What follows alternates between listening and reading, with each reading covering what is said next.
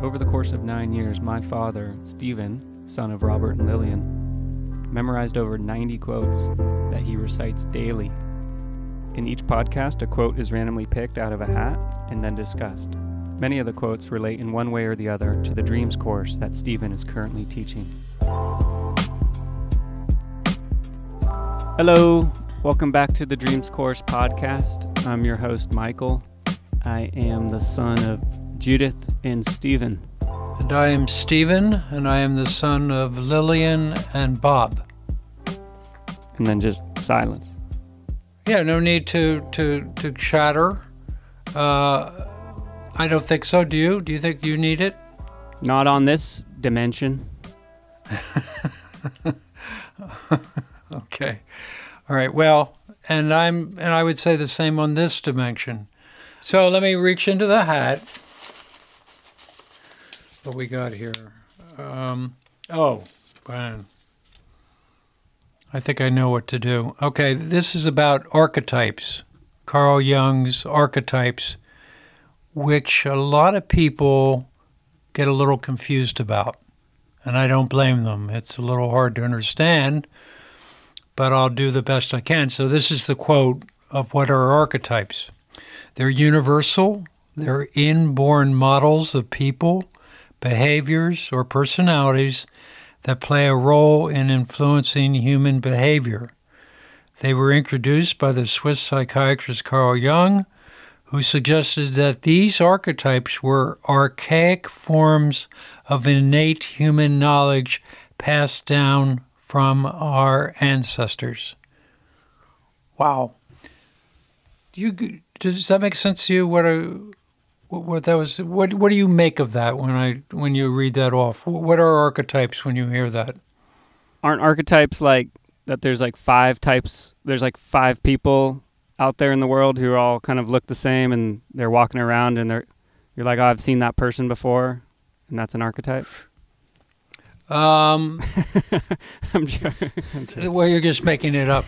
But you know, the first thing you said actually was true. It's basically saying that from generation to generation, experiences of the human race are carried along with you. They exist in our history is in our psychic makeup.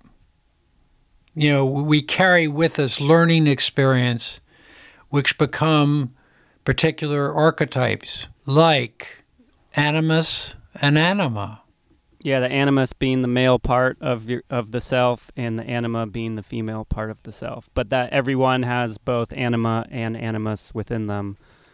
What do you believe should be the ratio, percentage-wise, of an strong anima versus animus? You know, so in a female, how much should be anima, how much should be animus?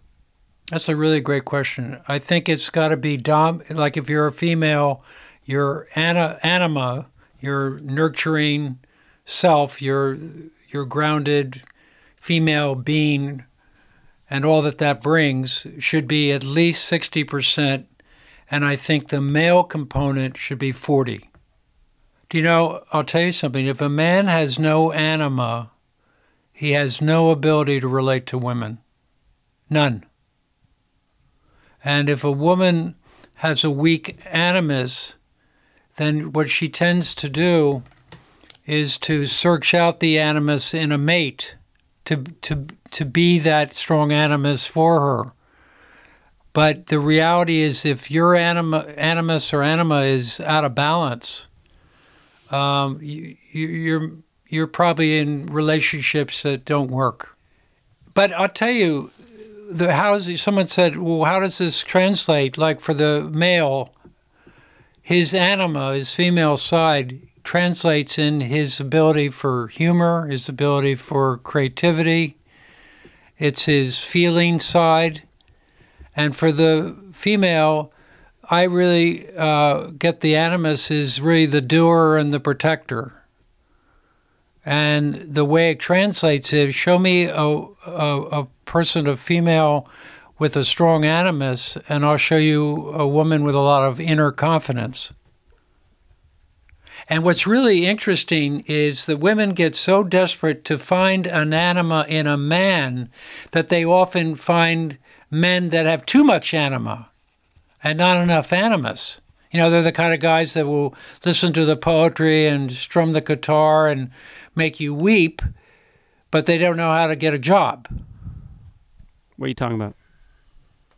But that's coming from the female's desire, though, to have an anima counterpart with her. So she overshoots it because she so often doesn't get that from males.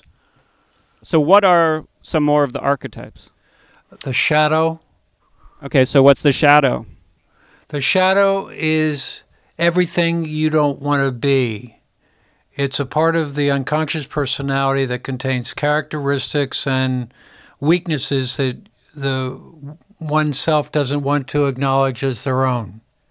And it's very dangerous when you ignore the shadow and don't know what the shadow is in you, because every one of us is carrying shadow. The shadow, when it takes over anything, automatically becomes destructive. So you have to recognize the shadow within you and keep it caged. Is there a healthy relationship to the shadow where you sort of, can it be a teacher? Can it be something that you engage with, but without having it be sort of dominant in your life? I think you could have a relationship with it. You certainly should be able to recognize it when it's in your consciousness, and you can certainly speak to it in that sense. You can recognize, you can give the shadow a name, and when some lesser part of you, unattractive, shows up, you can say, "Oh, there you are, Stan Shadow, there you are. Oh, there I see. Well, you know what, Stan, I choose not to follow you." The other archetype is the self, which is the union. It's represented in dreams and in myth by the circle, sometimes by the number 4 in dreams. And it's the unity. It's the dark and light, hot and cold. They're all one of the same thing. They're not separate. And the self is the place we're trying to get to. It's where we probably started when we were born, and then we got fragmented by being put into the human experience. And now those who are choosing individuation are trying to make their way back to that original self of unity. That's what the Course is trying to do. And individuation is very simple. It's your very unique path back to the self, where the self is the dominant voice in your head. And when you live that life, you've arrived. It's enlightenment in some way. There also is a term called synchronicity. It's when one event that's not directly causal shows up at the same time as another event. For example, if I haven't seen a friend in 20 years and I dream of him and I get up and that day I get a call from him, that was synchronicity. So I'm kind of glad this came up in a way, because I don't want people to get, kind of, what is an archetype? I'm confused. It's just something that later on Joseph Campbell, the great man of myth, discovered and confirmed Jungian's idea of archetypes, because he found in different cultures, the myths of those cultures were very similar, even though none of those cultures had been connected to them. They had no knowledge of them. So, for example, the idea of the Virgin Mary shows up in multiple cultures. And I think, for one, was Egyptian and others. So that notion of the Virgin Mother is there. The wise man, the wise older man, which in the movies, like in Star Wars, Yoda's the wise man. That's the wise person of the tribe. And, and it goes on and on in that. So the myths that Joseph Campbell studied confirmed that we have similar archetypes no matter where we are living or how we've been raised or what culture we're in, that indicate that the human experience is connected by all of us.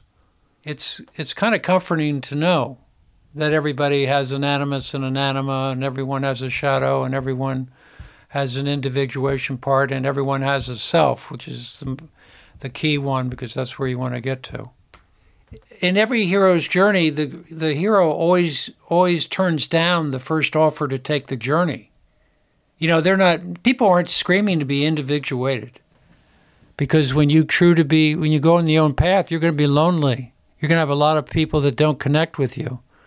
Are you going to be willing to keep following your inner path, or are you going to say, I'm getting off, I'm getting off the train. I can't do it.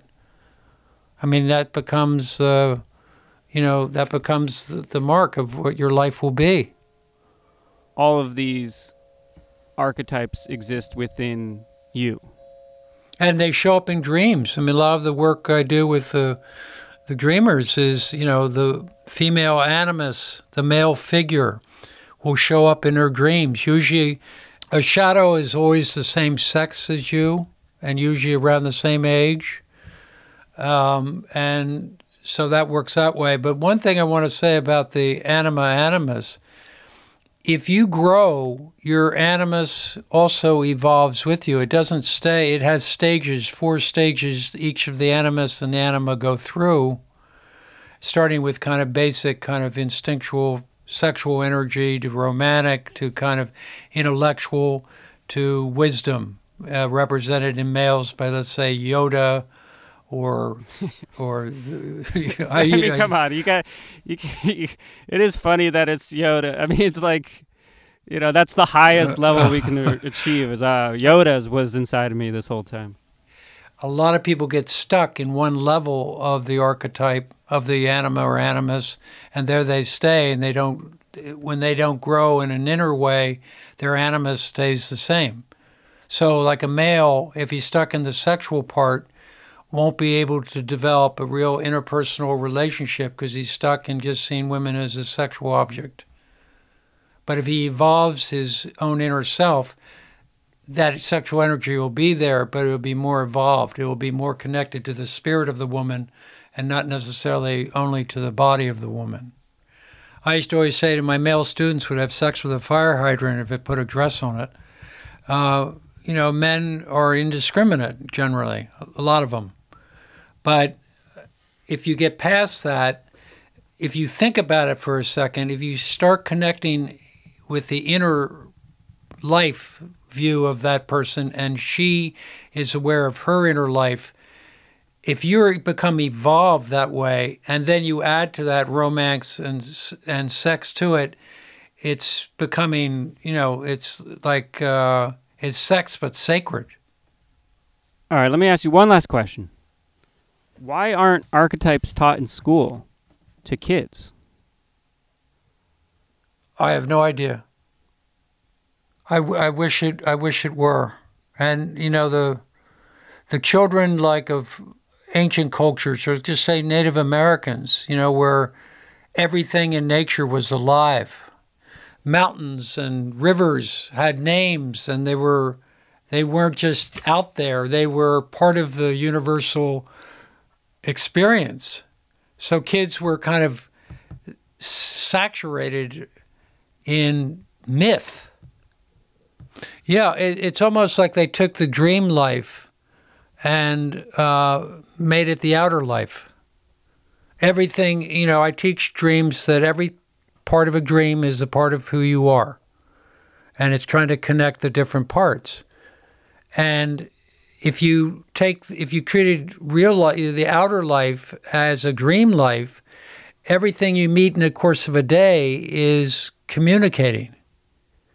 I mean, just imagine if instead of looking at rock, you go rock, and you're very good, you have a good senses. You've talked about this up in Maine, but how things are so alive to you, like you've talked about trees and things. Well, I just don't have any friends. It's a lonely path. I said that earlier. Well, that's the irony, is that being lonely led me to a sort of magical universe, because I was like, well, I can talk to this rock and then feel less lonely. And oh, wait a second, the rock is saying something back to me? Holy. Hi, Mr. Tree. Hi, Mr. Tree. How are you today? Holy spumoli. That's what the Industrial Revolution did. It killed myth. It killed the magic of myth. So this has been an interesting sort of introductory conversation about the archetypes, which, by the way, would be a great television show coming to Fox this fall. The Archetypes. We picked 7 archetypes to live in a house together. Well, and film it all. Sorry, I was going to make a really stupid joke. Okay, no, so please do. Well, I was going to say, instead of the Archetype show coming out on Fox, it was going to come out on Coyote, because Coyote is an archetype. Such a really bad, super bad joke. Of course, I don't know what Coyote is. Really? Oh, Coyote, like Native American mythology, who created the world, who walked around and created the world, Coyote? That I would like to hear. Sometimes I wonder if the Joni Mitchell song Coyote is referencing the Native American spirit. That's interesting. Coyote. Or if she's just talking about a loner, because coyotes are often walking around by themselves at night. I think it would be a really interesting podcast to do, is you'd read up a little bit about it and come on and tell us what that myth is. I'd love to hear that. Yeah, all right. Let's the next time I'll God, all right. I'm going to save this for the next one, but there's like a personal favorite one of mine. Okay. Yeah. You're on. All right. All good. See you later. All right, bye-bye. No regrets, Coyote. We just come from such different sets of circumstance. I'm up all night in the studios and you're up early on your ranch. You'll be brushing out a broodmare's tail while the sun is ascending, and I'll just be getting home with my reel-to-reel. There's no comprehending just how close to the bone and the skin and the eyes and the lips you can get. Still feel so alone and still feel related, like stations in some relay. The Dreams Course is a one-on-one program done through phone calls with Stephen, using dream interpretation and reading Herman Hesse's Damien. For more information about the Dreams Course, email Stephen at seasmoke@optonline.net, SEASMOKE@OPTONLINE.net. If you liked today's episode, please subscribe to the show and come back for the next episode. We have many, many more quotes to get to. Thank you.